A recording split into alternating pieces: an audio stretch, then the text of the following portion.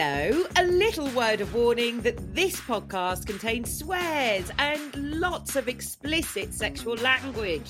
Therefore, it is definitely not suitable for anyone under the age of 18 or anyone who thinks Jesus is the only one who's ever had a second coming. I'm ahead of the game. Hello everyone and welcome back to the Smut Drop. This is your weekly roundup to the more eccentric side of sex and relationships from metro.co.uk.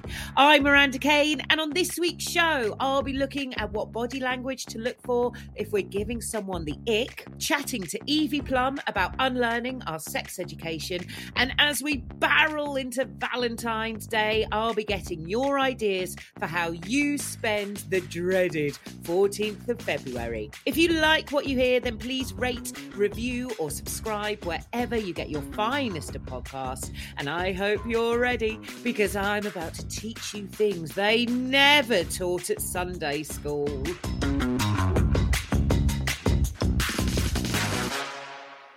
Hello, dearest listener. Now, you know I love chatting about the ick. You know I do. But what if it's one of us that's causing it? Now, obviously, I know that no one could turn down your charming company, but it's always nice to know the signs so you can make a swift exit before the surcharge hits on Uber.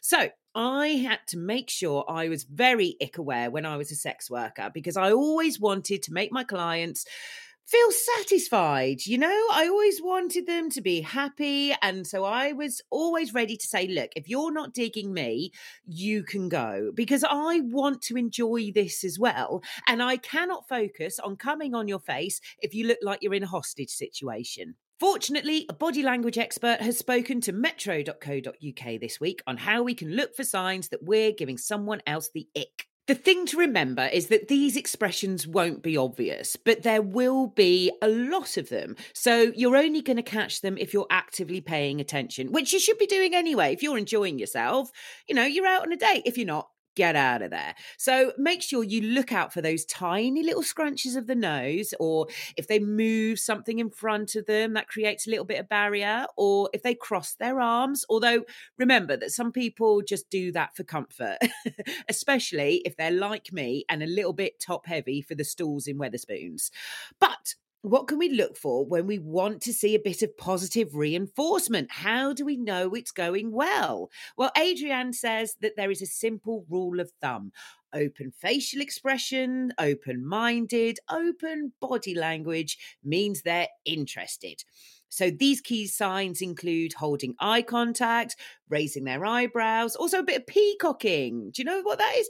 That means that if someone starts fiddling with a part of their body, like they're showing it off. So someone might roll up their sleeves to show off their guns, or fiddle with their hair, you know, just to really draw attention to it. What do you think? Do you concentrate on a person's body language, or do you take it all with a pinch of salt?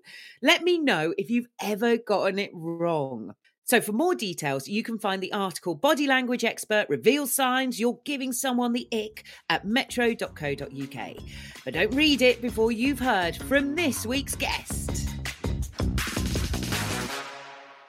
Ladies and gentlemen, gays and theys, we chat a lot about sex education on this show, mainly about how rubbish it is. We're all left with loads of questions and some damaging myths. That's why this week's guest created Cliterally the Best, a platform that sets out to debunk, demystify and help us all become sex positive and shame-free. Here to help enlighten through unlearning, it's Evie Plumb. Hello, Evie. Hello, how are you? I'm very well. Thank you so much for joining us. Now, I want to start with the word unlearning, because that comes up a lot on Cliterally the Best. And it's 2023. We've all had a lot of years where unlearning has become, I don't know, kind of synonymous with being ignorant. But that's not what you're promoting. So tell us what you're talking about when you say you want us to unlearn things. Yeah, not at all. None of us are ignorant. I think it's completely our sex education growing up, or lack of. and what we've learned through society, down the pub, on the school playground growing up. And it's just kind of, unlearning all those harmful views on our body, pleasure, any kind of pleasure. Really just unlearning all of that, because it affects you in every single walk of life, really. And for me, it really affected me growing up. And it was kind of this big epiphany moment when I started learning or unlearning. And I just think it changes so many people's views. And when you start saying unlearning, you realise just how much there is to unlearn. And my website, I'm constantly adding stuff to it and taking off stuff. And I'm constantly unlearning. And this is unlearning when it comes to sex education, specifically. Yes. Yeah, sex education and pleasure. Where did that start? So I created Cliterally the Best in the midst of lockdown, so not very long ago. And since then I studied sex education in terms of teaching at schools, more just to see what children are actually learning now. And it's still sadly not what you think. I mean, it's definitely got better. There is signs of LGBTQ plus learning, which is very late, but good. But no, it started when in the middle of the pandemic, I came back from a trip traveling, and I've had a bad experience, sexual and consent wise. And then I got 2 STIs, and when you go online, you convince yourself you're dying, you're disgusting, it's the end of the world, everything's very medical. And I really, really like drawing, especially on the iPad, which is kind of how I create all my illustrations. And I just wanted to make everything that's medical, in layman's terms, easy to digest. And just so people don't feel how I felt, because it was really isolating and scary when really it's just a simple trip to the clinic, getting it sorted and learning how to use better protection in the future. And for me, just unlearning all that shame that came with it. So it started off as a podcast, where I'd invite experts on, with me and my friend, and then they would teach us and help us unlearn things all the way from squirting to basic sex ed and pleasure. That's kind of how it took off. And then I started drawing things I learned from the podcast, and that kind of took off.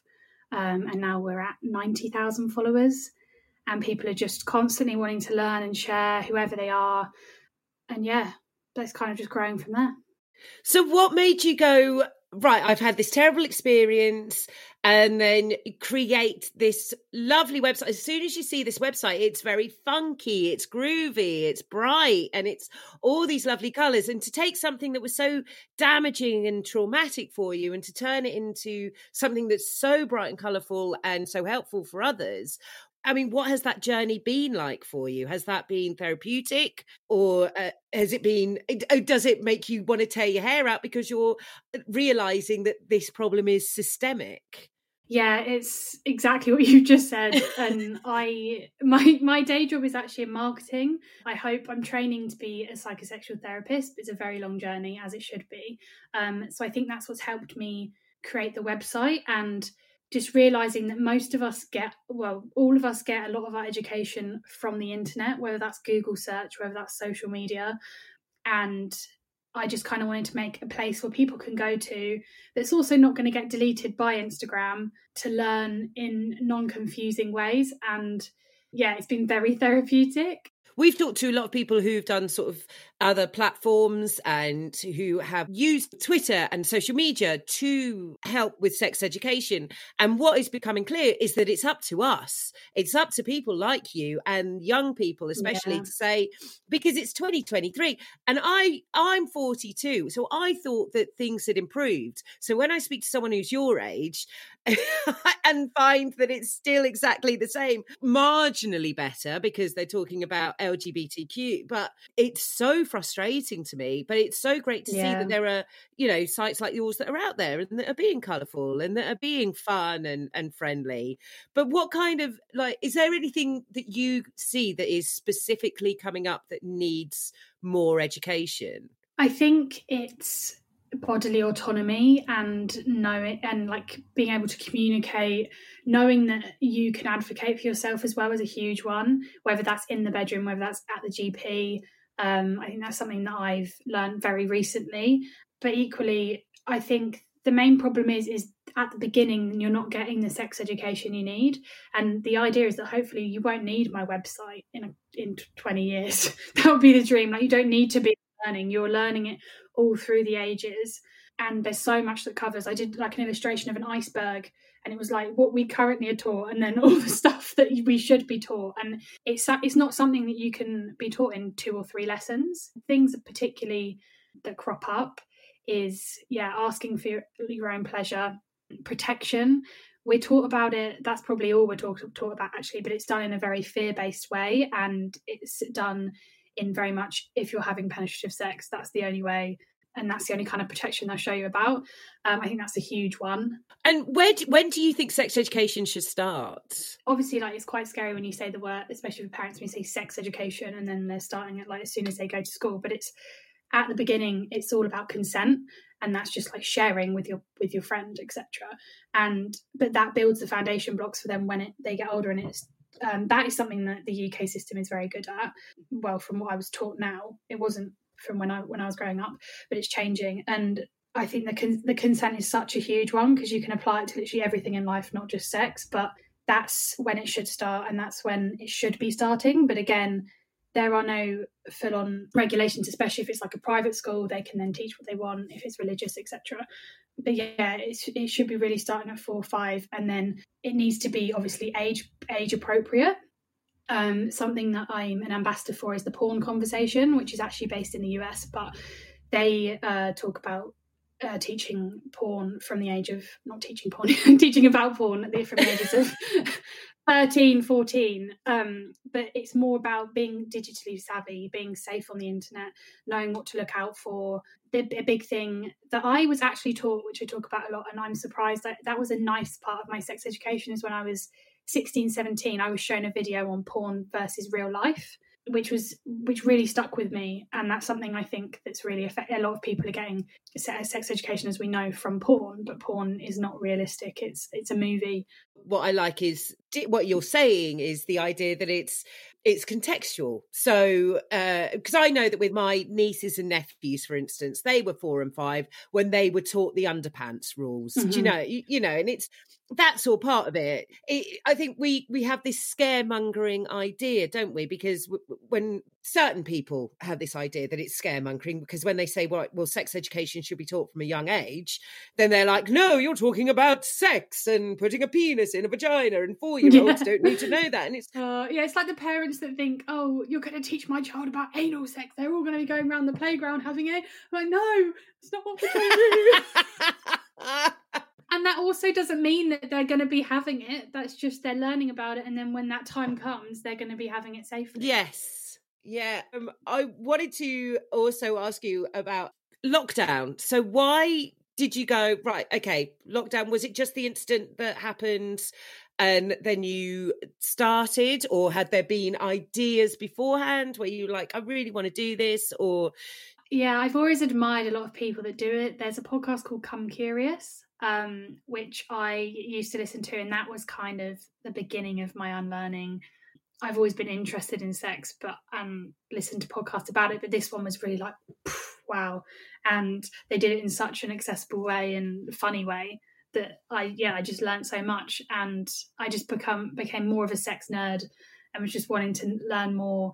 And yeah, I think lockdown as well, losing the will to live.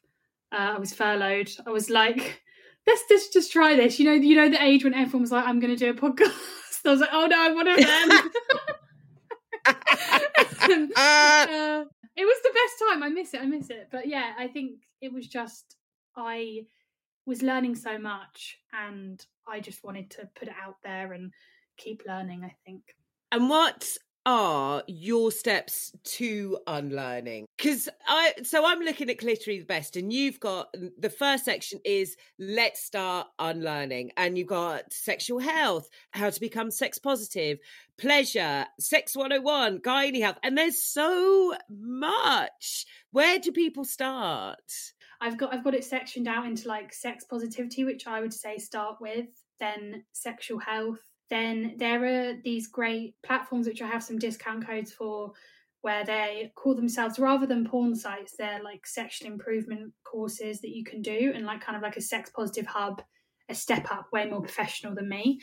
And there's some really good things that I've got some links on there to sign up with, and they show you in a more visual way if that's what you prefer, or an audio way that's not a podcast. So but just working your way through the menu, I found, and just clicking and finding out what suits you, because you might not need to learn all that stuff. It might just be you're going through something at that particular moment and you need to find, which is hopefully why my search bar works. I'm kind of trying to make it into a bit more of like an encyclopedia, or just like where you can go to search. But I also direct people to Brook. So Brook's a really good charity that has so much information on their website. They have free courses as well you can do, and like worksheets, which are great. They're also great if you're a parent and you want to do some sex ed for yourself with your child.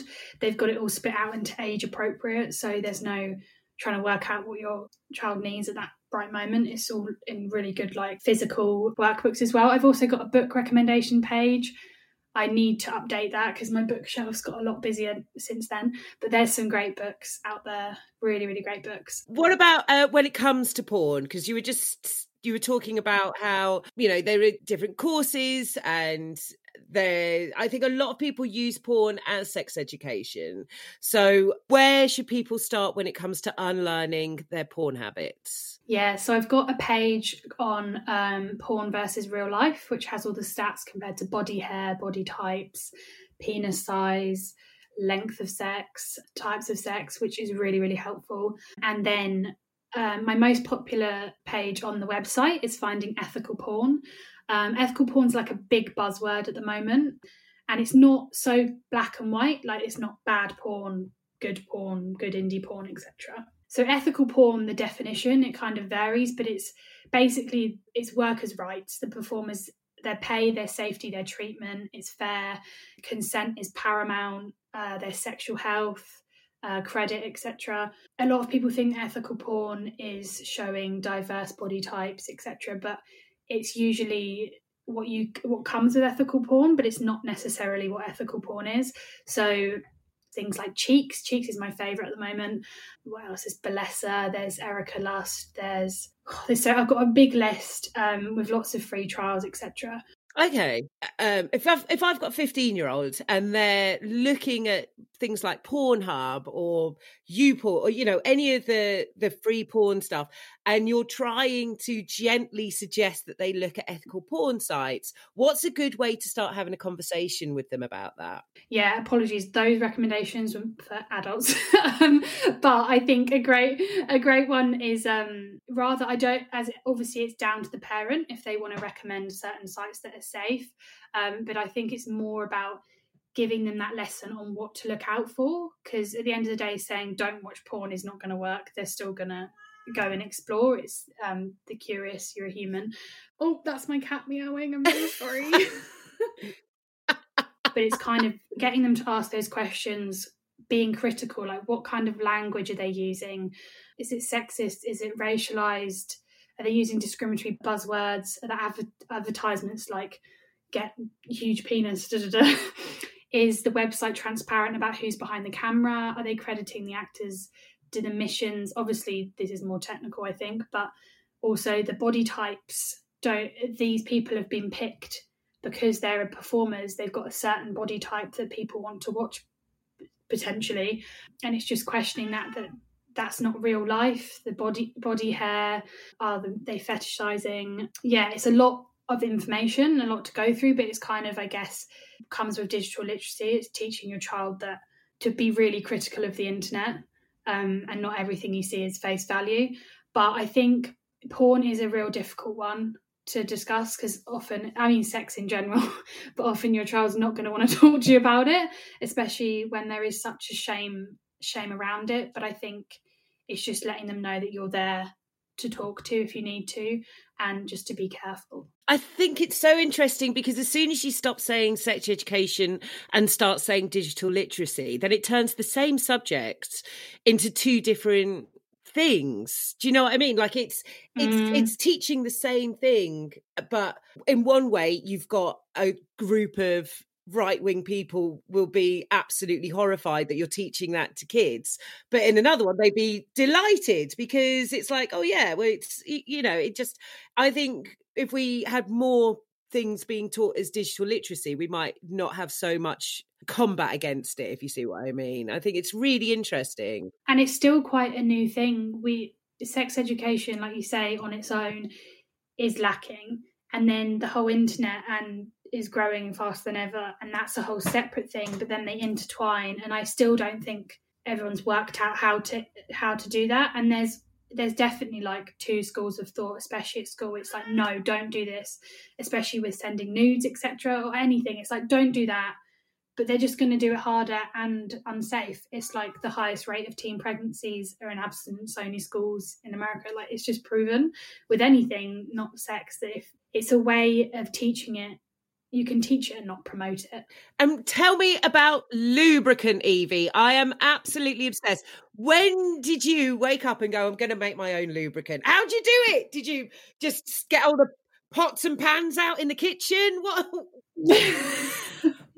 I wanted to, but I don't think it's very legal if I actually physically, without any training, made it myself. But basically, I'm very sensitive.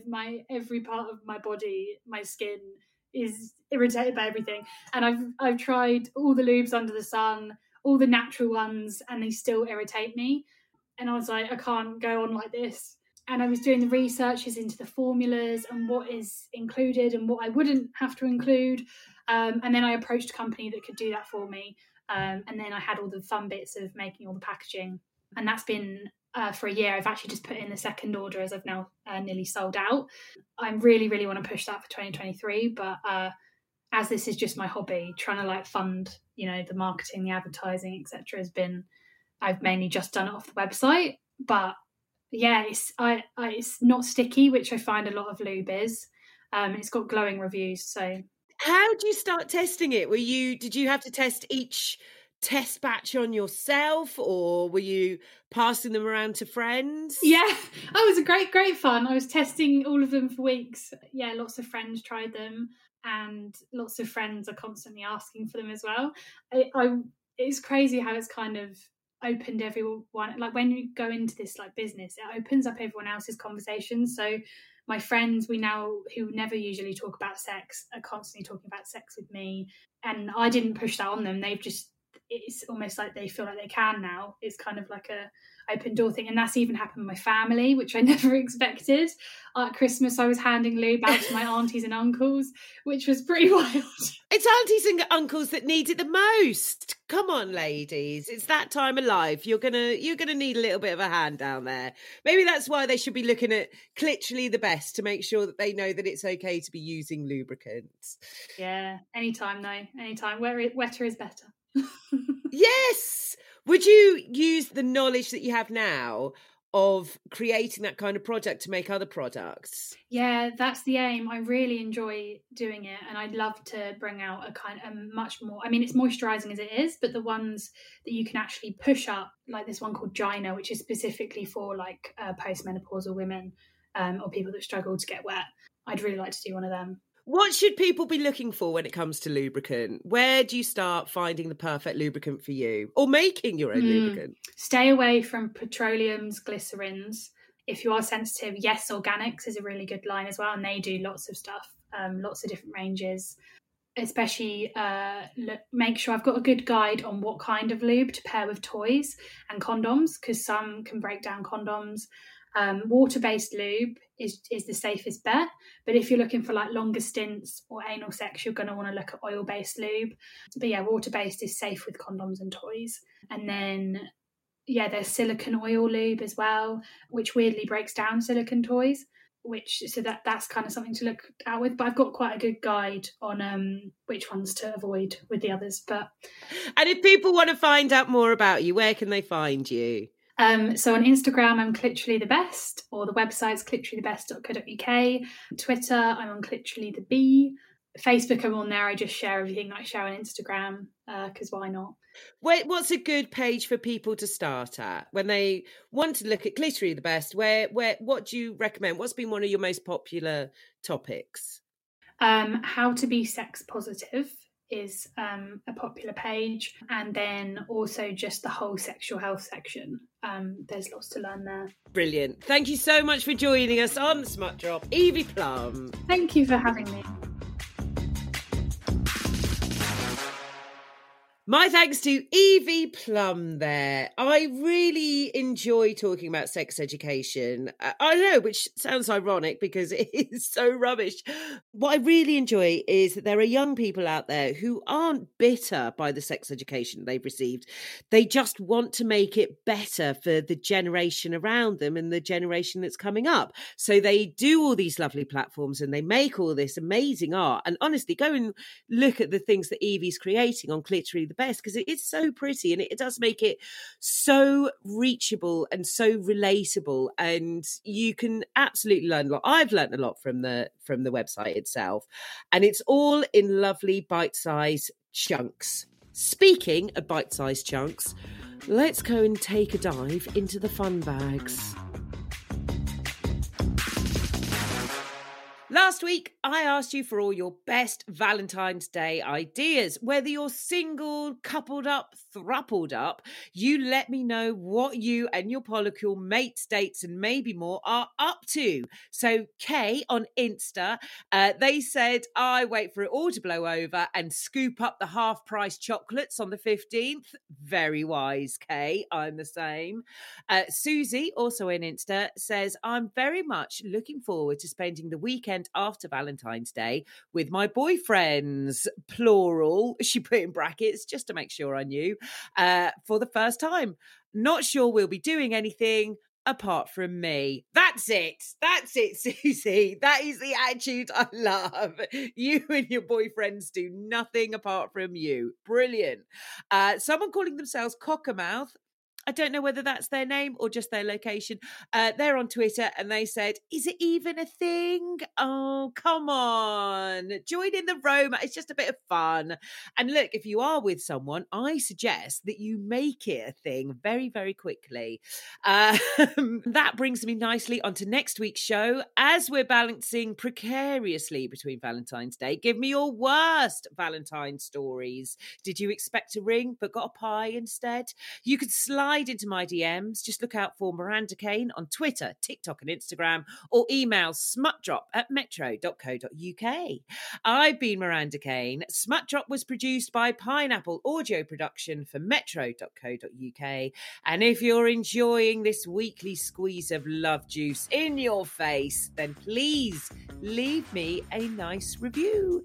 In the meantime, I'm going to be back to prick up your ears next week. And remember, don't do anything I wouldn't do, but if you do, then name it after me. I'm ahead of the game.